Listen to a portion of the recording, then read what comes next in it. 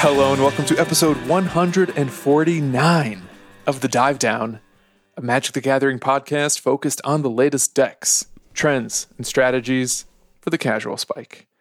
My name is Stanislav here in Chicago, and with me on the line from Denver, Colorado, it's the one and only Shane Beeps. What's up, my friend Stan? They said 149 couldn't be done. It's the anniversary episode we've all been waiting for. It's wild. We are creeping up on year 3. Oh my God. How? Who's paying us to do this? Yeah, I still haven't been paid. No, that's true. None of us have actually been paid for this podcast. Yeah. No, but it's good to see you all. I'm fresh off my boosty. I got that boost. I'm feeling good.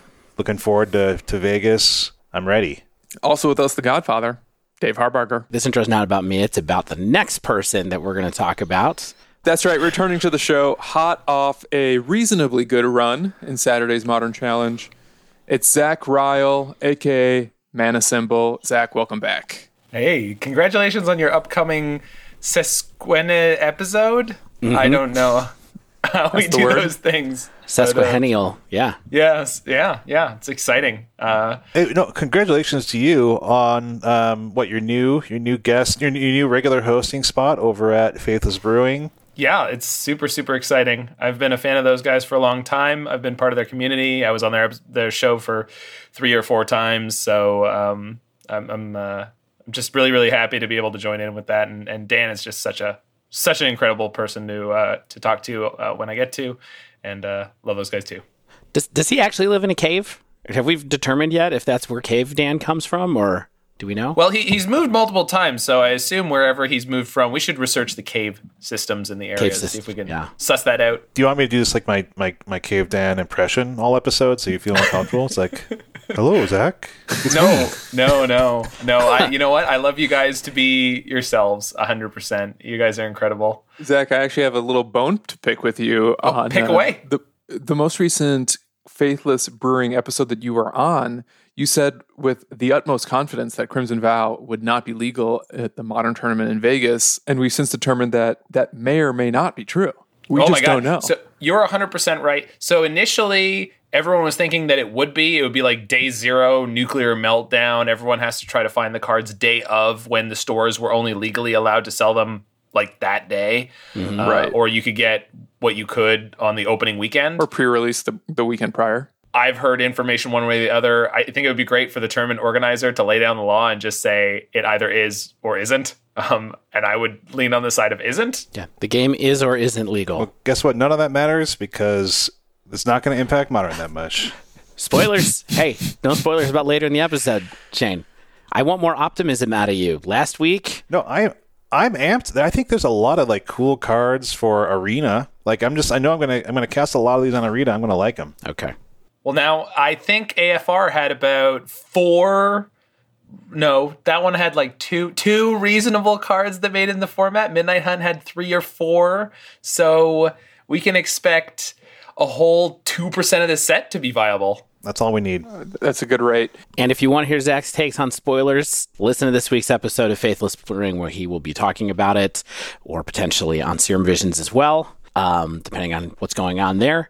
But we have Zach on today to talk to us, as Stan mentioned, about his recent runs at the Modern Challenges that have been going on. And so we're going to do spoilers after we have Zach on for the breakdown. That's kind of the game plan today. Is that right, Stan? That is right. I guess I'm not going to read this beautiful intro that I wrote. Thank you, Dave. Let's just hop right into housekeeping, because clearly that's what you want to talk about. Thank you to the newest patrons to join the Dive Down Nation. We got Whoosh. We got Thomas H. We got Daniel F. And we got James B. Man, we're having a couple good weeks of new citizens getting their papers, coming through the borders of the Discord. Welcome. Yeah, Whoosh, there it is. Thank you so much.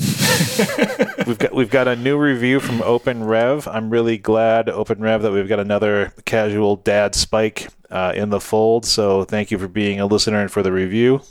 All right, listen, all you moms and dads out there, we're recording on the first day of daylight savings time. If you have a kid, I feel your pain. I was up at 5 a.m. today because Junior thought it was 6 o'clock. He doesn't understand clocks yet. I don't know what's not to understand. It's just 24 hours in a day.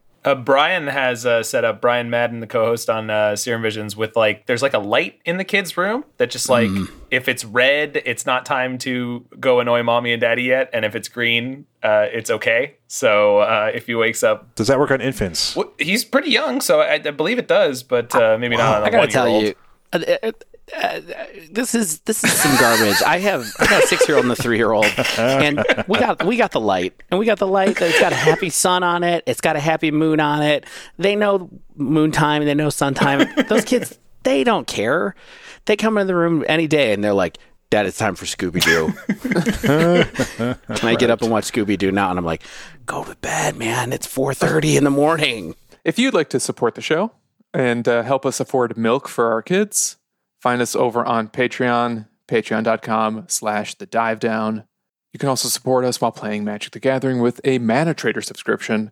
If you sign up for ManaTraders with coupon code TheDiveDown2021, all one word, you'll get 15% off your first 2 months of renting Magic Online cards. Thank you to everyone who's supported us thus far on either of those platforms. And this week on the news desk, Stan, I think you wrote this breakdown, so we're going to have you do it. But I did want to say one thing before we get in here. We're recording this episode in real time with Zach this time, not 6 weeks ago, and then releasing the episode as the bonus. So some stuff has happened since that bonus episode was recorded and put out. It's a great bonus between Stan and Zach talking. But lots happened for you in the last couple of weeks, huh? Yeah. Literally that weekend. I mean, I talked in that episode about going to a paper tournament. I went to that weekend, split the finals with Dom Harvey, who's a friend of mine. And then since then, Face to Face started their open series, which is kind of like SCG for Canada. So there's going to be 3 major tournaments, and I top 8'd the Saturday. And then I played in a Modern Challenge yesterday, which I believe that I won. We're still waiting on the results from that, but I get Stan's on the news desk, so I guess he'll tell me if I won or not. They have point corrections, like fantasy football? I assume. I don't know. I've never done this before. Hold on. Wait a second. Zach, I need to talk to my co-host. Just ignore us for 1 second. Don't listen to this. I'm over here humming. Did you know Zach won? I had no idea. Oh, yeah. I thought you just invited him on to be nice. Oh, God. Oh, this is awkward. Be cool. All right, that's right. We're going to talk about Saturday's Modern Challenge in particular. Yeah, and my biggest question for Zach actually is, how are you going to handle this on This Week in Modern when you have to talk about yourself? Yeah, well, that's where it's really great that I've created alter egos for myself. Right. So I'm just going to do it like I do every single episode and read the name like it's someone that I don't know, because oftentimes it is. Any chance that Gene Lanoir is going to have Zach Ryle on for a short interview to talk about it? Man, where we could see. I could do that, but you guys have me on now, and I feel like he'd been scooped. Well, you could use the technology from the Michael Keaton classic Multiplicity and just have several. I've already done it in the Cards on the Modern ban list music video that I got to show off on the stream. So I can definitely make it happen. I got a green screen. All right, let's get into this. Saturday's Modern Challenge, 136 players. And though we only have the deck list for the top 32, we actually have the deck selections for all the players, thanks to Bamzing, Canister, and Doom Switch, all collaborating to get us basically an idea of what the metagame for this entire tournament looked like. So, the way they actually do this is they watch the replays. What? Yeah. Those are available still? Yeah. So people have been doing this in Vintage particularly for a long time. There's like a Vintage ELO project group or something like that. And I think there's one for Legacy that's been starting up too, which is why if you've ever seen those subreddits, they'll have these incredibly accurate, detailed charts with axes and little points and little fields around them. And I don't understand any of this stuff, but and the way they do that is they have a group of people who both play the challenges and then stay afterwards and collect all that data on at least archetypes. But I think even then they run it backwards because they can have a screenshot of every single matchup and who won. And since they know the archetype, they can extrapolate a sort of archetypical win percentage against each other. Yeah. So I don't mean to digress. This is super fascinating. I had no idea that that's how they did it. Do you have to play in the Modern Challenge to see those replays? Yes. Okay. Yes, you do. And you can only see them once the tournament is over. And because of the memory leaks in Magic Online, apparently, while they're collecting data, some people will have their client crash eventually, and then they won't be able to get back in. So they have to have enough people so that people can sort of grab all of the lists. because this is how we have to do things. Because this is what we'll do for data. I appreciate the hustle. Oh man, I can't wait until Wizard sends these people a note and tells them to cut it out, because that's what happened to that's what happened to Goldfish back in the day, wasn't it? When they were, but Goldfish was compiling matchup data too. They were saying who wins in matchups. Yeah. Anyway, congrats to you. No spoilers, but you did win this event, FYI, and congratulations. Yeah. Before we actually get into the top 8, let's take a quick look at the archetype breakdown for the entire tournament, since we have this data.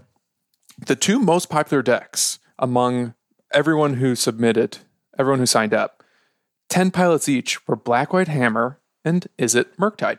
Take it or leave it. Yeah, there was also a good number of Jeskai Murktide, right? Which, like, let's be real. Like, how different is Jeskai Murktide from Izzet Murktide? So Jeskai runs Teferi. That's basically the main reason you're going for white. Prismatic, right? Too. I mean, Prismatic is the big reason. Or did they move away? Are they still running both those cards, or are they? They're running both the cards. It's usually Prismatic Endings in the main deck and Teferi in the side, but there's no established like one list. It's like, you know how for a long time with Blue-Red Murktide, people were just like, oh, well, they play their one main deck Spell Pierce. Well, they only have 3 counters. It's like there was a very stock list. Jeskai's not quite there, so there are people kind of mixing them in and out. But Prismatic Ending to get out under Chalice, and Teferi for Teferi reasons are the 2 major reasons. Teferi reasons. Makes sense to me. Yeah.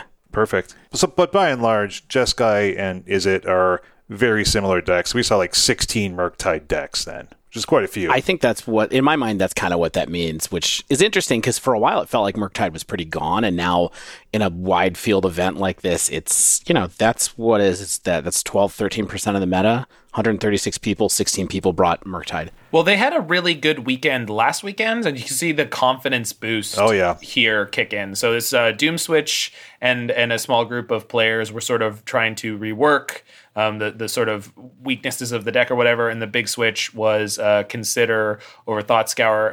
As you guys did your due diligence last week, it was about a 50-50 split. I haven't looked at the top 32 of this one yet, but I wouldn't be surprised to see slightly more people on Consider.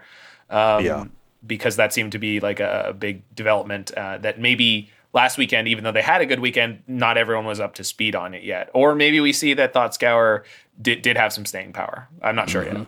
Yeah. We'll see. Stan might have some notes on that later. Black White Hammer, do we have any thoughts on Hammer at this point? I mean, the most interesting thing we've seen with Hammer is that it started running Dark Confidant a lot more in the 2-drop slot for some card advantage, extra card advantage, I guess we should say. And that deck is still kicking it. I guess we'll see how well it converted to the 32 in the top 8. But main deck Thoughtseize is more common now as well, and I think the biggest reason for that is the Force Color Sky Needle deck was such a nightmare for them. They basically had to know if they were going to have to play into a Fury or a Solitude or an Ephemerated, one of the two. It was just so devastating if they took the wrong line that it became almost necessary that they would have the Thoughtseize in the main. It was basically pre-boarding for the metagame. Like, they were probably boarding into 2 to 4 Thoughtseizes anyway, right. And there were a wide enough number of decks that were sort of taking advantage of Hammer's vulnerabilities. That makes sense. All right, next up on the list really is Blue-White Control. Still holding in strong, even though some of these other 4-color decks are popping towards the top of the list. The more Omnath control-y type of decks instead of Blue-White Control. But, this is still, 8% of the metagame or so is Blue-White Control. In the same bucket as the Jeskai Murktide with 6 entries was Amulet Titan. So out of the 132, that's interesting that we fall pretty quickly to 6 being the next line item we have here for decks. That feels like a pretty spread out metagame to me right now. But yeah, Amulet Titan moving back towards the top of the meta. Yeah, again, it feels like a confidence boost. Like, the players were there. These will all be seasoned Amulet Titan players for the most part, and they were just waiting for someone to give them the go that Amulet Titan isn't actually dead. Go figure. Yeah, what is Amulet Titan hoping to overpower? Like the 4-color like Sky Needle type stuff or Blue-White Control, or like what are they hoping to win through? and take advantage of in this metagame, do you think, Zach? Well, what I always heard was that the biggest problem deck for them were like Hammer Time and Blue Red Murktide. Because Unholy Heat was obviously a bit of a beast for them. They used to play exactly one Cavern of Souls, and I've seen them on everything and anything now. I got swan-songed by Dom Harvey post-board. I saw someone get Pact of Negation today in the challenge. Wafo Tafa got hit by that. There's time for them to trot out all of the toolbox cards that they have ever tried playing before and just see what sticks. But the core concept of Amulet Titan, it's still good enough. Like it just is. Yeah, part of me also thinks that considering how greedy mana bases are at the top of the metagame right now too, that helps Amulet Titan because they don't necessarily have to wade through a ton of land hate right now. Part of me even thinks that maybe that's kind of like on the horizon as the metagame starts to shift, just because mana is so greedy, and if no one's playing Blood Moon's main, then Amulet Titan doesn't really have like this big red flag to worry about. All right. Next up, with 5 players each, is Grixis Shadow and Temur Footfalls. It looks like we had, as far as the Footfalls goes, I don't see a bunch of your Rhinos decks down here lower on the list as well. So Grixis Shadow's having a little bit of a moment right now too. Why don't we start talking about that for a minute? I think, we've talked a little bit about decks that I would feel comfortable sleeving up right now, and Shadow's probably on my list just because of my past experience with it as far as the metagame goes. But why is Shadow coming back, do we think? Well, just because Corey won with it, I imagine. So people were like, oh yeah, I guess I should try this again. But I think it's a perfectly fine deck, and Dress Down's a perfectly interesting card with a lot of flexibility, especially in this. I think this metagame is a lot of things it can shut down. So why not give it a shot? Yeah, I think Dress Down in particular is kind of a big upgrade for Shadow, and people are being reminded of that, perhaps in part because of Corey's win. I was playing with Grixis Shadow this week a little bit, and the amount of times that I got to play Dress Down defensively as a way to clear a board of Constructs or shut down a Solitude or whatever the Elementals decks are doing was really powerful. And then if you can just play a Dress Down that replaces itself and actually buys you a turn in the process, sometimes you can line yourself up where you swing with a 4/4 Shadow or something, and the coast seems like it's clear, and then you can also Dress Down for the kill. So being able to play this really modular spell that protects you and also gets you the kill, I think is something that can support this type of, mid-range aggressive archetype. Totally forgot that Corey's win was this week. I feel like that was 12 days ago 2 weeks ago for some reason. All right, and then Temur Footfalls, still popular, still good. People are still having success with it. I know that Doomwake's been working back down to 60 card versions, is what he's been sharing on Twitter a lot lately. So, but I think that he's sort of backtracked on that and said that the Urian version is stronger. Certainly for my money, I played against the 60-card version of Rhino, and it basically seemed to be them going back to playing 4-color Rhinos, which was done before with Teferi, and this doesn't really feel like... Now it's just got Omnath, and it's not playing Solitude, and it just isn't doing anything better than... the reason that Temur Rhinos became the better one was just playing Teferi in your Rhinos deck just didn't end up being worth it, and having a more stable mana base that could play Blood Moon in the sideboard was... So I don't expect to see 4-color Urian-less Rhinos stick, but who knows? Some people are stubborn. But I think your Rhinos is a stronger, more viable, more relevant deck, but maybe only because it was running against Sky Noodle. We'll see. Yep. Speaking of Sky Noodle, 4-color Ephemerate is in our next bracket with 4 players bringing it, along with Living End and Burn with the 4 players deck. So getting towards the tail end of the meta that we're kind of tracking here, Living End had a little bit of a breather over the last couple of weeks, and now in the broader metagame, there's still a good number of people bringing it. I'm a little surprised that there's only 4 people on the Ephemerate decks, but honestly, there's a pretty hard cap on that deck on Magic Online right now, which might be part of what's going on with some of these deck selections as well, because now that Solitude has gotten super expensive, and the deck is, I think, 1,800 tickets or 1,500 tickets or something crazy like that. It's well outside of even the top tier mana Trader subscriptions, so we'll see. And then Burn, there's been a bunch of people in our Discord who've been playing Burn lately, and I think having reasonable success with it. So I think it's still good. It's in the same way that Amulet Titan, comes back, people get some confidence in it, and they feel like they can get their old deck back out, or once we see how the metagame shakes out, they know what little tweaks to make to it. And Burnt's been around for this whole cycle, and seems to still be there. And then our 3 drops. Yawgmoth, we had 3 more Hammer decks here, so that brings the total number of Hammer up to 13. Jund Saga at 3, Blue Moon, which I'm going to assume is Murktide, but like the bigger control-y versions, or are these ones that aren't even running Murktide? Not necessarily. Okay. Like Timu is playing Kiki Jiki. What? For real? Timu is playing Kiki Jiki. Timu does whatever he wants. He's playing 2 Kiki Jikis, like 2 Deceiver Exarchs, and 1 Pestermite. Like, yeah. Perfect. Yeah, that's not an exact quote of his list, but like that's the kind of stuff that he does all the time. Yeah. Get people out of nowhere. And then we have Tron, Belcher, and Esper Reanimator rounding out that kind of last group. Mm-hmm. Awesome decks. I mean, these are all established things. It's interesting when you look at this whole list of things, especially with the way that we've been talking about the metagame lately on the show. Like, there's nothing that's too much of a surprise here down through these top, 15 decks that are here. But the next tier, 2 people ran 4-color creativity, including you, Zach. That was me. That's what I do. Who's the other person that ran it? That was Ting Feng Wan, who, if you check my Stream Decker, it's my current deck list is nicknamed Tweak Feng Wan because I took his deck list and then I tweaked it awesome. to my own. Oh, that's how that worked. Okay. Yeah, it was very in depth. It's complicated. I had to explain it. Nomenclature is important. Brand is important. Yeah. Absolutely. Yeah. Absolutely. All right, Stan, do you want to take us through the top 32? How things converted? What went from there? Yeah. Thanks for taking us through the field. In terms of the top 32, the most popular deck only had 3 pilots, and that was Amulet Titan. Put up the most results, including the 8th place finisher. Wow. A lot of 2s, though. So Living End is there, Grixis Shadow, Blue-Eye Control, 4-color Omnath, Hammer, Ephemerate, Yawgmoth, and Murktide. Those are our 2-fers. And then everything else was a 1. We had a big other category among the top 32, including the Kiki Jiki deck I mentioned. Merfolk made it into the top 32. Affinity made it in the top 32. We had a Grief Blade, an Orzhov Grief Blade deck in there. And only one Jund Saga deck made it to finish 6-2 or better. I do think it's worth noting Hammer, Blue-White, and Murktide all had huge drops. Yeah, I was going to say that's a lot of drop-offs since they all only hit the two of each. Mm-hmm. That's big. Yeah.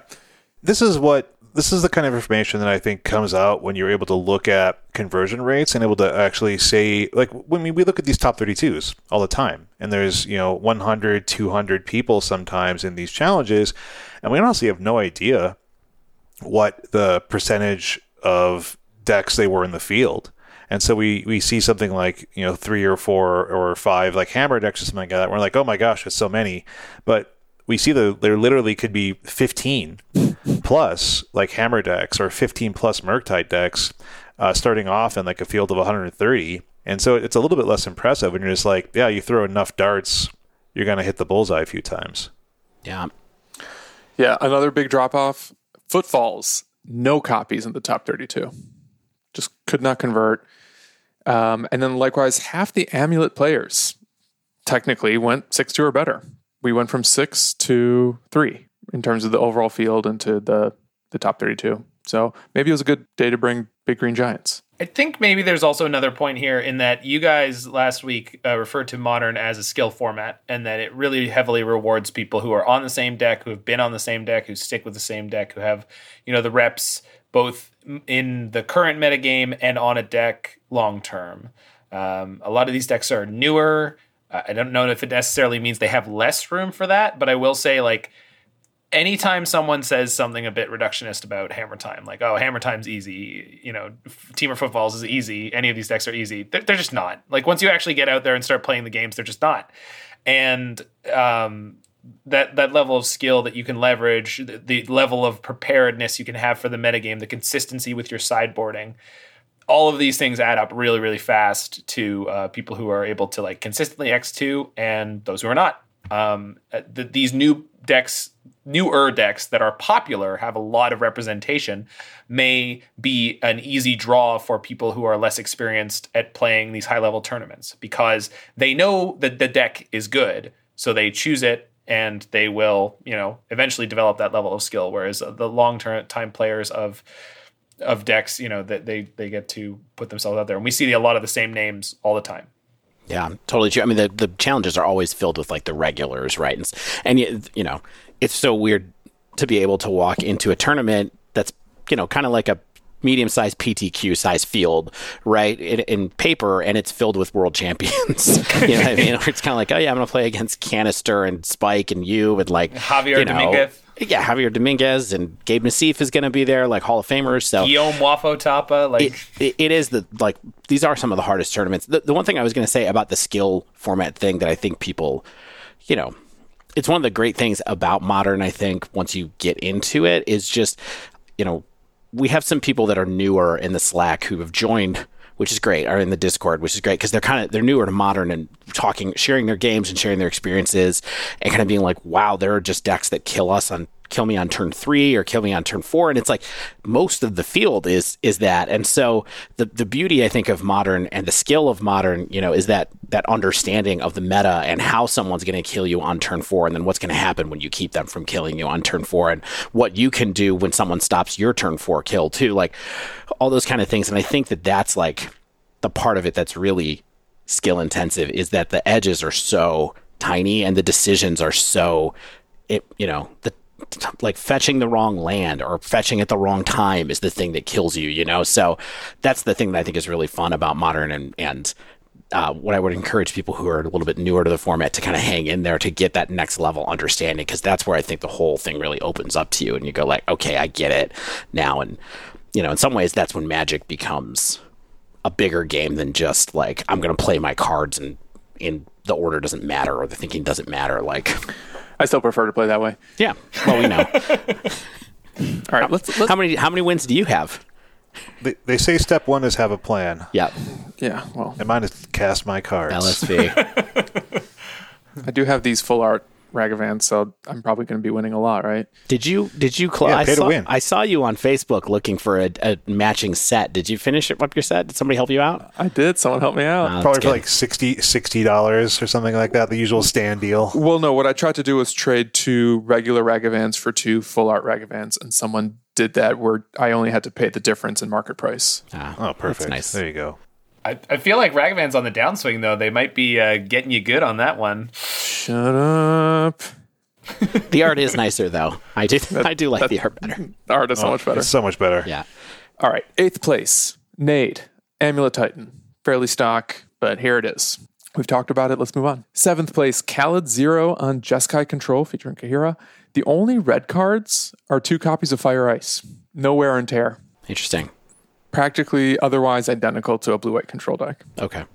There was Hey Pharaoh was the one, I think, who recently popularized the Fire Ice build, and at the Face-to-Face Open there were multiple successful pilots that either top 16 or top 8'd playing that exact setup. So something about that in particular the blue-white players really, really like. Do you think you can pinpoint what it might be? Like, is it the fire side or is it just tapping down someone's land?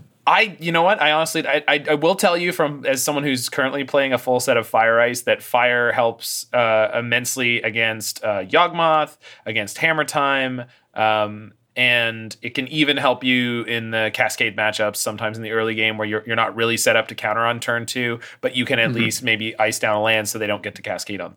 Right. That little bit sometimes matters a lot. Fire Ice is an incredibly flexible card, so it's really hard to nail down exactly what these guys want out of it. I haven't been playing those decks like huge number of reps, but I assume that some of these reasons against some of these matchups are the problems they've been running into.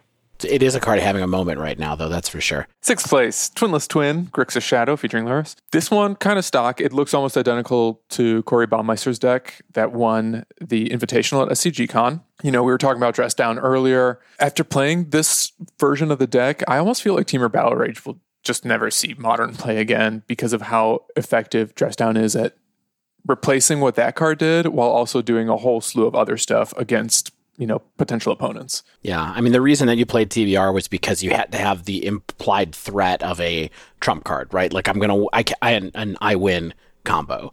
Mm-hmm. And Dress Down gives you enough of that, like you said, and has better utility and also draws a card if you have to do that. It's also recyclable with Luris and da-da-da-da. So, Yeah. I do think the biggest problem will probably be how popular Solitudes are. Mm-hmm. As long as there's 4-color Ephemerates, Elementals decks, and I think, like whether or not Your Rhinos remains popular, but if people are playing more and more Solitudes, that's just such a good trump to whatever Grixis Shadow wants to do, any Shadow deck really, that I can kind of see a little bit of an ebb and flow between those two forces.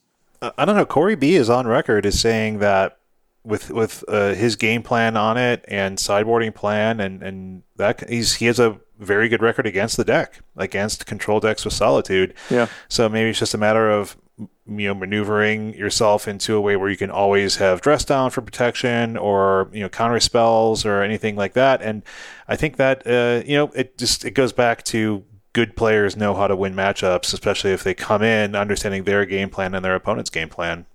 Good players. I hope to be one day. Speaking of a good player, in 5th place, Aspiring Spike on Black-Red Darcy mid-range featuring Luris. 2 Dauthi Voidwalkers main with 3 main deck Turok. I saw him tweeting about it, saying that Turok was doing a lot of work for him this day. Because I guess it's good against Hammer, good against Solitude, because of Pro White. Yep. And also had 3 Den of the Bugbear among the lands. This was another deck that I would, when we were talking in Slack about decks that I would choose. I was thinking about myself plus mid range. A moment ago I said Grixis Shadow would be good, and I was kind of like, I wonder if Black Red will ever come back. And then Aspiring Spike thought it was time to bring it out too. So I loved this deck over the summer. I'm glad to see it back. I hope it's somewhat viable because I think this is a good version of these mid range decks too, especially if Jund is getting a little too tricky or too greedy to be good at the moment. Zach, did you play against Everett by any chance? I did. I think it was in round 8. It was right before the top cut. I was at 6-1. He was at 7-0. Who won? I did. In spectacular fashion because I was incredibly lucky.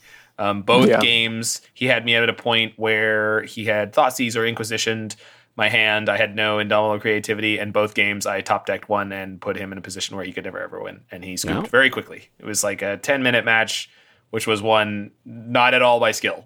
Spike's an amazing player. He navigated the game very well. And despite all the people screaming at me to do so in Twitch chat, I did not jam an Indomitable Creativity into his obvious Kolaghan's command, which he then played. That's funny. Yeah, the only reason I even ask is because when you were on for the bonus, you said that was one of your worst matchups as a creativity player. It is, and in the top 8, I played against Grixis Luris, which is also a terrible matchup. I should not have won either of those. So I'm sure we'll get to that in a minute.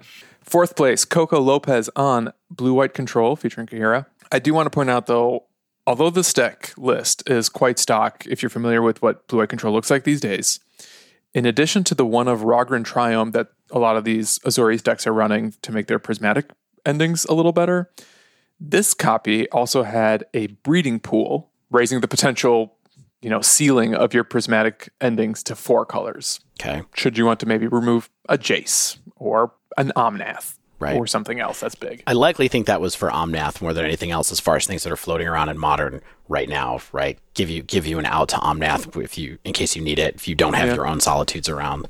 Yawgmoth, maybe. Yeah, Yawgmoth too. Yeah, there's only so many 4-drops, but that's interesting to see. 3rd place.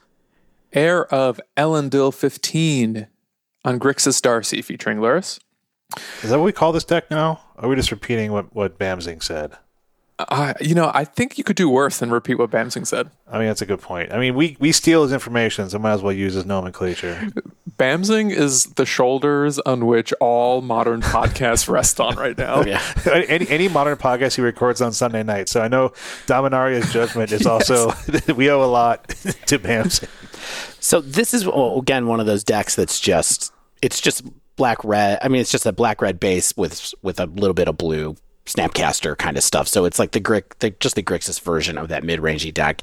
I find these a lot harder to play personally, but maybe I'm just at a point in my life where I can't like level ahead on people with the blue cards at this point. So I prefer the simpler black-red ones kind of and Jund at this point. But I have seen this deck, it's nice to see this deck kind of come and go. But mid-range contingent of this top 8 is pretty strong. Actually. Yeah. So this deck is like Grixis Shadow minus shadows. And I wonder if that's also a hedge against Solitude, which, Corey might know how to play against Solitude, but I think that's a pretty scary card for a Shadow pilot. And this just doesn't have to worry about life total quite as much. or at least, about managing that life total to have threats. All right. Second place, Bellfly, Living End. Looked fairly stock to me, though I did notice this time this player had a couple main deck copies of Foundation Breaker, which seems like this really cool tech against Chalice of the Void or I don't know, Ensnaring Bridge. Just having like this out to the artifacts that can actually hate out the Living End combo seems cool.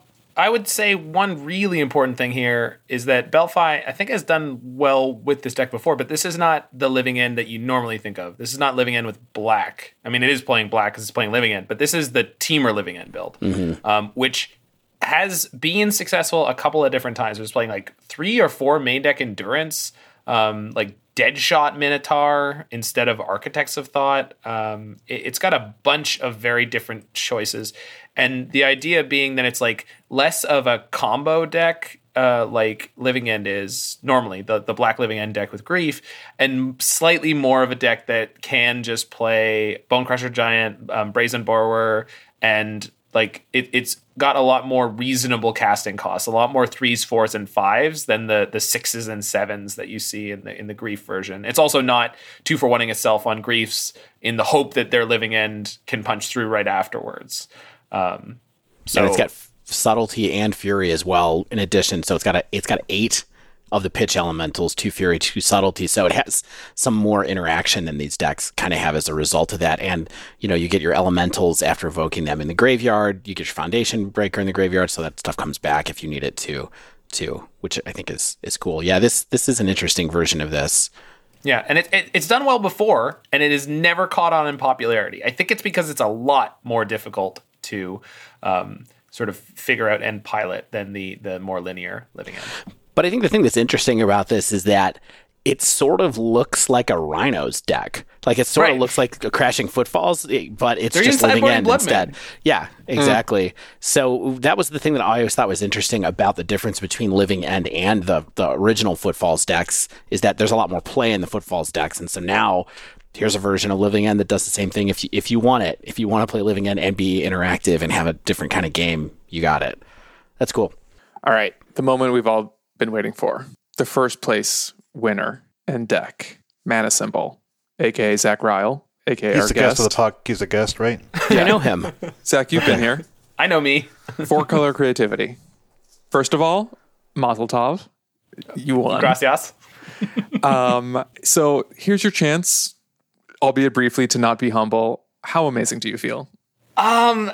Yesterday, You seem pretty amped. yeah, yesterday I just felt numb. To be perfectly honest, which was better than the last time I got like a several 100-person raid when I was in top 8 and immediately died. Yeah. What does one do immediately after winning the Modern Challenge? What I did was I remembered that I had a tiny bottle of champagne in my fridge. I grabbed that one out, got myself a coupe glass, old-fashioned, old school. Nice. If you ever see a picture of someone drinking champagne in the 1920s, you can have your little coupe glass. Right. And poured that out on stream a little bit. Played one more match of the league that I had queued up already. While drinking champagne. Into it. And then I went for a 5-mile run because I hadn't gotten any exercise all day and I was feeling lethargic. That's the most adorable thing I've ever heard. I got to be honest. You had the right size champagne to just be like, all right, this is a me moment. I'm doing this. That's like an ad. That's like a television ad. It's so perfect. When you're in the mood to celebrate, but there's only one of you. It's time for tots. I will say, because you're here, I'm really eager to just kind of hear what this tournament was like for you. What was your record in the Swiss? What was that like? 7-1. So for those who are fans of my channel, etc., I love streaming challenges, but Saturday has become very crowded in the streaming challenge world. Sure has. Doomwake, Spike, Yellow Hat, and Canister, and Demonic Tutors are all regularly streaming their Saturday challenges. So what I told my fans and people who care about my content is like, listen, I'm pushing for this partner thing on Twitch. I need good average numbers. And if I spend 5 hours streaming a challenge to 20 people, it's just not good for me right now. It sucks because I want to share it with them all. I really, really, really do. And someday maybe I'll be able to do it all the time as I did previously. However, I can go back through the leagues and the replays and do it that way. So I think about at 5-0 was where I was, 4 or 5-0 when I went live. So I do have a tournament report that I'm working on that should be out by the time this podcast goes out. But I did abbreviate it in the tweet, one of my tweets. So I played against Yawgmoth and 4-color rhinos.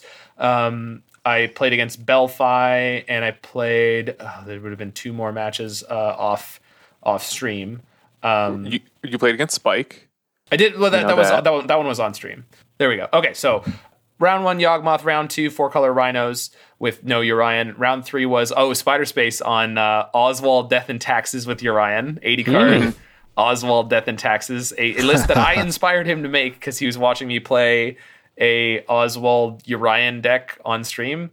Belfi on Living End was round 4. Round 5 was 1 Titan player. Round 6 was another Titan player. One of them was Leviathan 102. Blue-White Control was the 7th round. This was my only loss of the entire day, was to top 8ist on Blue-White Control, Coco Lopez. Blue-White Control is normally a very good matchup for this deck. I was surprised that they just bulldozed me 2-0, but sometimes it just goes that way. And then I was at 6-1 and I got queued against Spike. And even though I knew, quote unquote, that I was locked for top 8, that was a very uncomfortable experience. But since I 2-0'd him in spectacular fashion because it just felt like my deck just didn't want to lose. It was like, listen, whatever you need to draw to beat this guy, that's going to be your next card. And then that's what happened. And yeah, and at that point, I was just riding that high and just launched through the top 8, where I had it might have been a rematch against Titan, or maybe I played all 3 of the Titan players. Then the terrifying run-in with Grixis Luris, where I think when they led on game 1 and I kind of figured out that they were on Grixis Luris, I was like, oh, I'm never going to win. Hooray. But somehow I did. And then the rematch against Living End, where I felt like I had been very lucky to win the first time, and I think I got very lucky to win the second time. But we got there. That's awesome. Yeah. Yeah. It was intense. It was very intense. Yeah. A lot of challenging matchups, a lot of great players.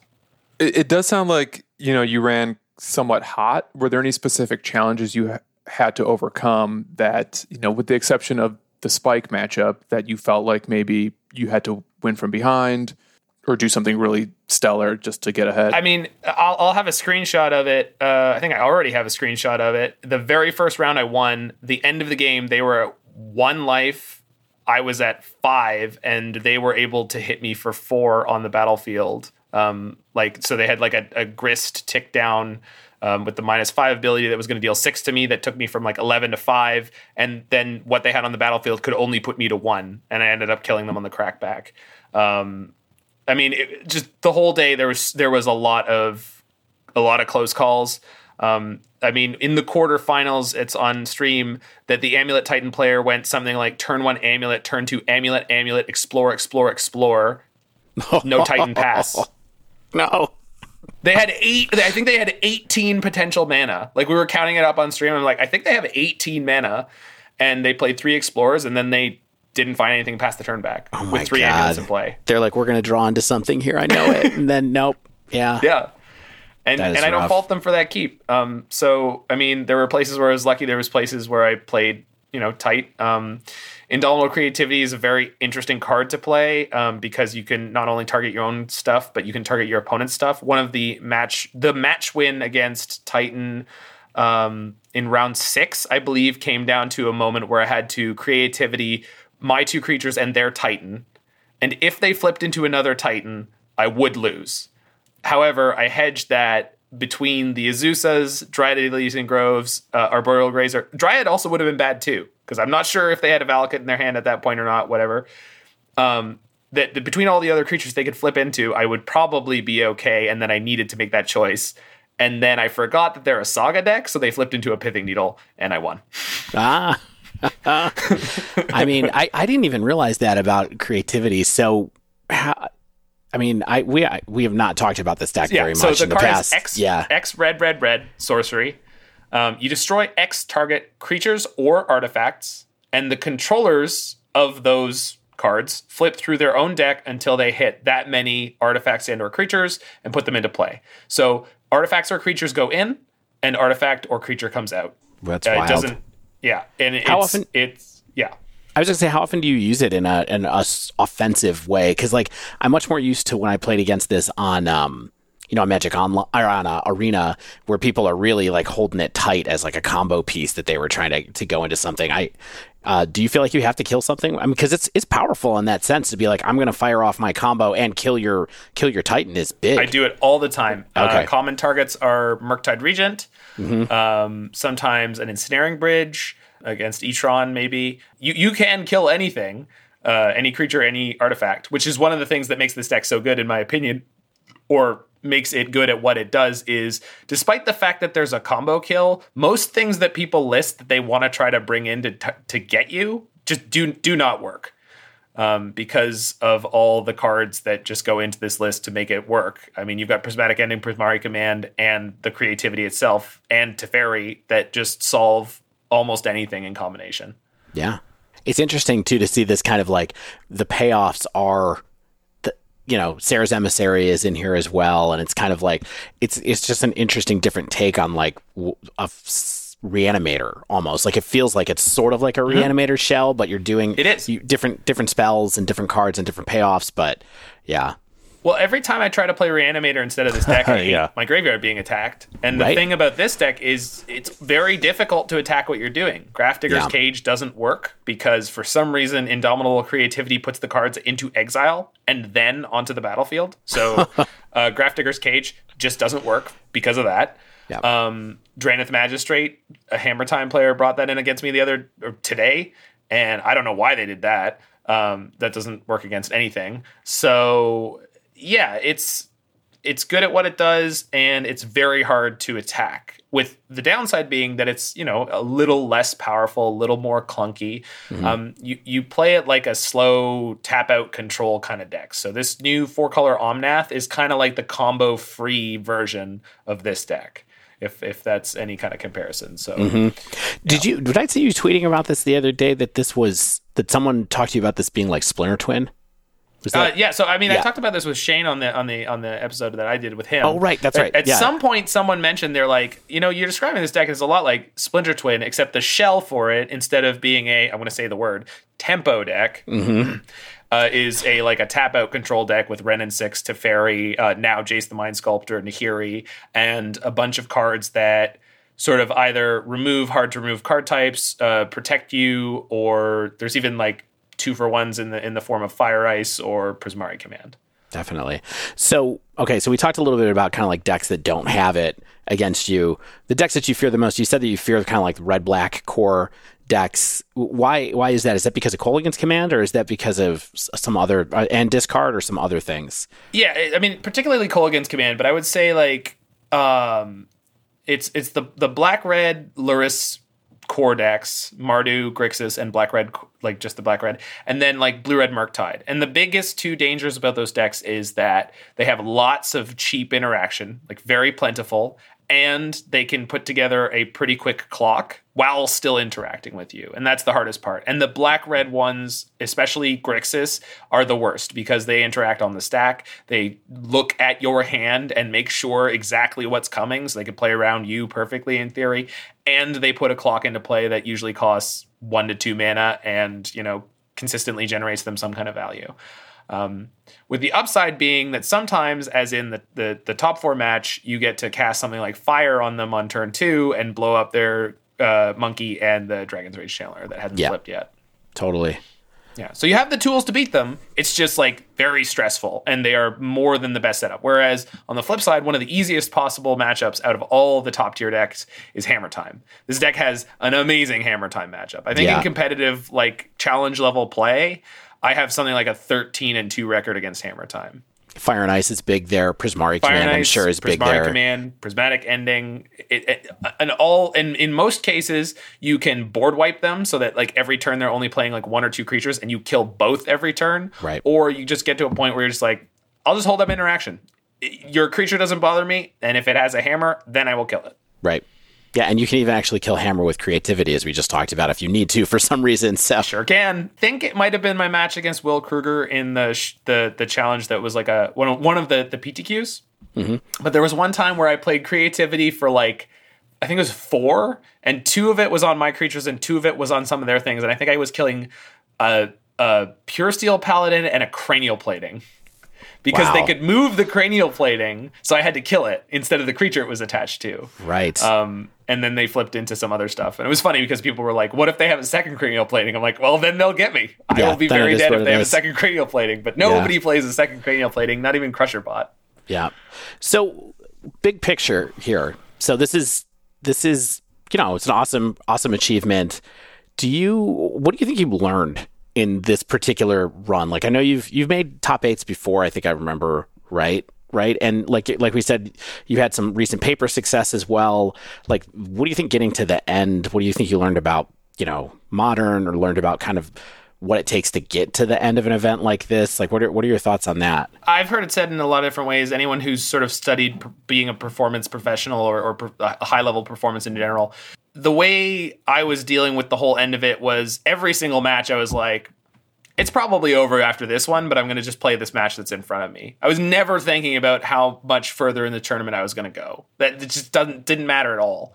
And knowing that I've been doing it long enough that even when Spike lost out and he sent me this raid of like 1,500 people, whatever it was, and they were all watching me, I don't feel like I felt particularly different at that point, because I just got into that state of mind on that day. And it's not always easy to do, but where it's like the only thing that mattered was the match in front of me. Maybe it was the 4 or 5 hours I was playing with, like before I started up the stream that prepared me well for that. I'm not sure, it'll be hard to recapture the magic, but I definitely know the feeling was like just very focused. And even people who have been in my channel for a long time, they were like, hey, that the version of Zach who was on yesterday was like that. Was that the real you? And like ManaCymbal just a persona, because usually you're a lot more goofy. And yesterday you were shockingly focused. I don't know what happened, but I'll try to recapture it with some of that. Cause I know in my first top 8 and other top 8s, I've been a lot more nervous and a lot more, whatever. And this time it was just like, no, we're in it. Let's go. Yeah. Well, you're a musician, right? I mean, obviously, yes. ManaCymbal, yeah, and like you've performed like professionally, and so sure. that's a state you get to when you like, absolutely, when you know your music, when you know the chart, and you're like, okay, this is how the performance is going to go, and like you're in the moment, you're really just like living it. The more you do it, you get to the point where it's like, well, even if you don't know the chart, you're so comfortable with the rest of the process that you can put all your remaining energy on the only things that you do need to care about, right? So if it's like an unfamiliar piece of music, or someone in the band is sick, or someone in the audience is being really rowdy, like you have enough headspace was the term that my old drum teacher would use to refer to it, as like, you're not overwhelmed. You're working at a totally comfortable level. And when something spikes up that's unexpected, you have enough focus to spare on it and not worry about it. Yeah. Yeah. That's awesome.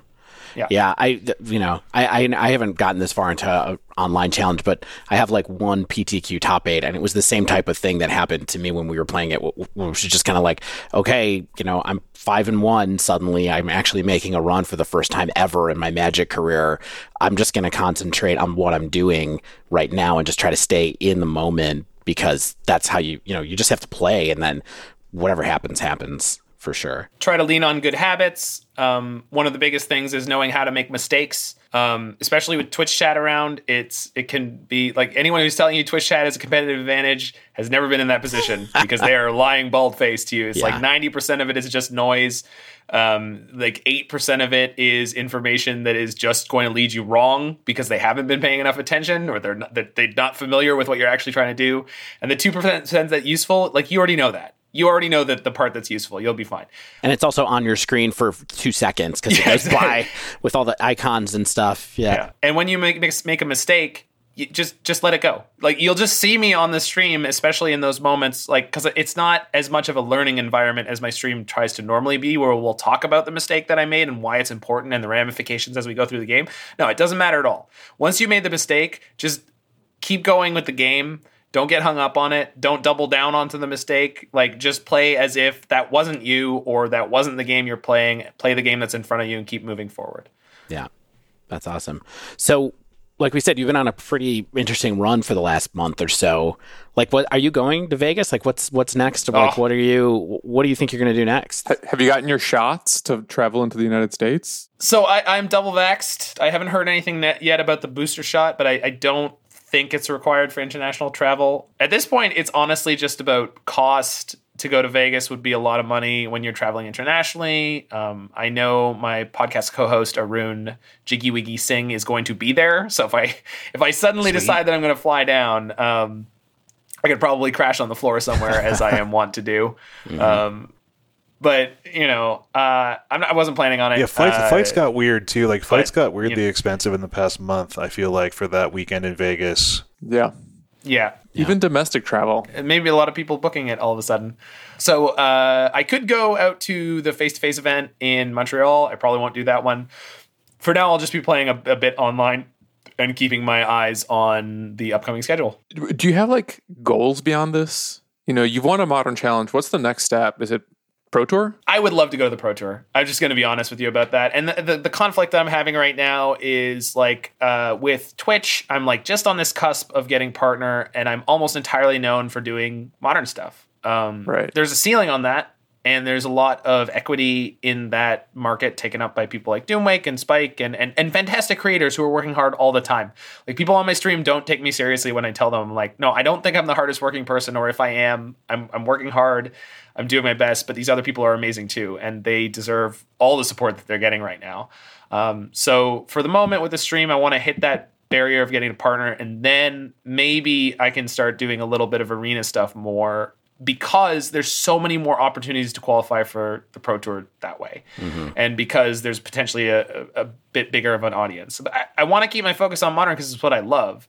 But at the same time, if I want to keep doing Magic in a sort of more competitive way, well, we'll see. We don't know what the state of organized play is going to look like in the future. Maybe it'll have Pioneer in it. They put together Pioneer Challenger decks or whatever those are called. Mm-hmm. I don't know why they did that. Maybe they're planning on it coming back. I don't know. That would be cool. I don't know that much about Pioneer anymore, but once upon a time, I loved that format. So, Zach, if you want to make partner, have you heard of this game called Artifact? You know what? I actually bought Artifact so did I. Played it for its whole 6-week run. I'm not surprised at all that game failed, but it was pretty okay for about a month. It was kind of fun. Bring it back. It's funny. Yeah. Well, they still on the hook for $1 million prize pool tournament, I believe. Let's just drag them. Maybe they should just send everybody a $5 check or something and just move on with their life. Exactly. You bought this? They already did that. They put the game out free. Oh, that's right. Yep. Well, I can definitely say we certainly appreciate you having the chance to talk to you and getting to know you over the last year or so, since we've been in Discord together, and seeing you kind of pop up in more places and stuff has been awesome. And I definitely think you're one of the most entertaining people who's doing Magic content right now, and all the different things that you do. This interesting mix of like someone with a great sense of humor, ability to pull off like high production stuff, and also a good player is really cool. And so it's been fun to see that happen over the last couple of years. So I think that if you're still enjoying the ride, I hope that you just keep going as far as you kind of want to for now, and kind of see where it goes, right? That's the plan. Yeah, and where can people find you if they didn't happen to listen to the recent bonus episode? Where can they watch you stream and engage with you online? Oh, it's so easy. I've made it easy for you people. It's very important in the social media world. Everything is at ManaCymbal, ManaCymbal, just like the instrument. If you Google that, you'll probably find my YouTube, my Twitter, and my Twitch. They are all linked together. They all have links for each other. It's very straightforward. So check that stuff out. If like sort of frequent raider and friend of everyone on Twitch, F Paulus, you haven't seen my Magic music videos, check those out. Those were a fun time. Somehow, when I was in the top 8 and playing those in between rounds, he was freaking out, being like, wait, I've never seen these before. How did I never see these before? I was like, oh, bad friend. As if I've listened to every episode of everything he's been on, which I haven't. There's so much content out there, but like I said, you're one of the people that cuts through. So it's awesome. We appreciate you coming on. And absolutely. Yeah. Well, you guys have a lot of spoilers to talk about, and I wish you the best with all of that. Trying to find the absolute greatest hits here for the next season. Don't miss out on the creepy Valley of the Dolls house. I forget exactly what the name is. Yeah, that's what it's called. I think it's called House of Unfortunate Dolls or something. Yeah, the artifact that costs 5 mana. I keep looking at that going. 1 mana to activate, though. It That's looks the kind of thing. cracked in half, dude. Yes. Like, get it in play, and it's just going to do really crazy stuff. Just read the fine print on it. The constructs are not constructs. Not quite. So read the fine print, because we didn't end our episode.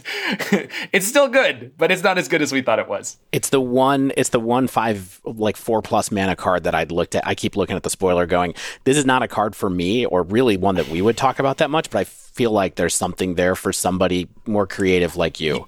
You know? can Oswald Philbend into it off of Frogmite. Now you're talking. That's a way to get that card in play. Perfection. I guess we just broke it in the breakdown. I'm just saying. Anyway, thanks guys so much. Been a pleasure to see you all, and keep doing what you do, because I think you're gonna hit some serious milestones. We're working on it. Well, we're one away from 150, and from there, who knows? The sky's the limit.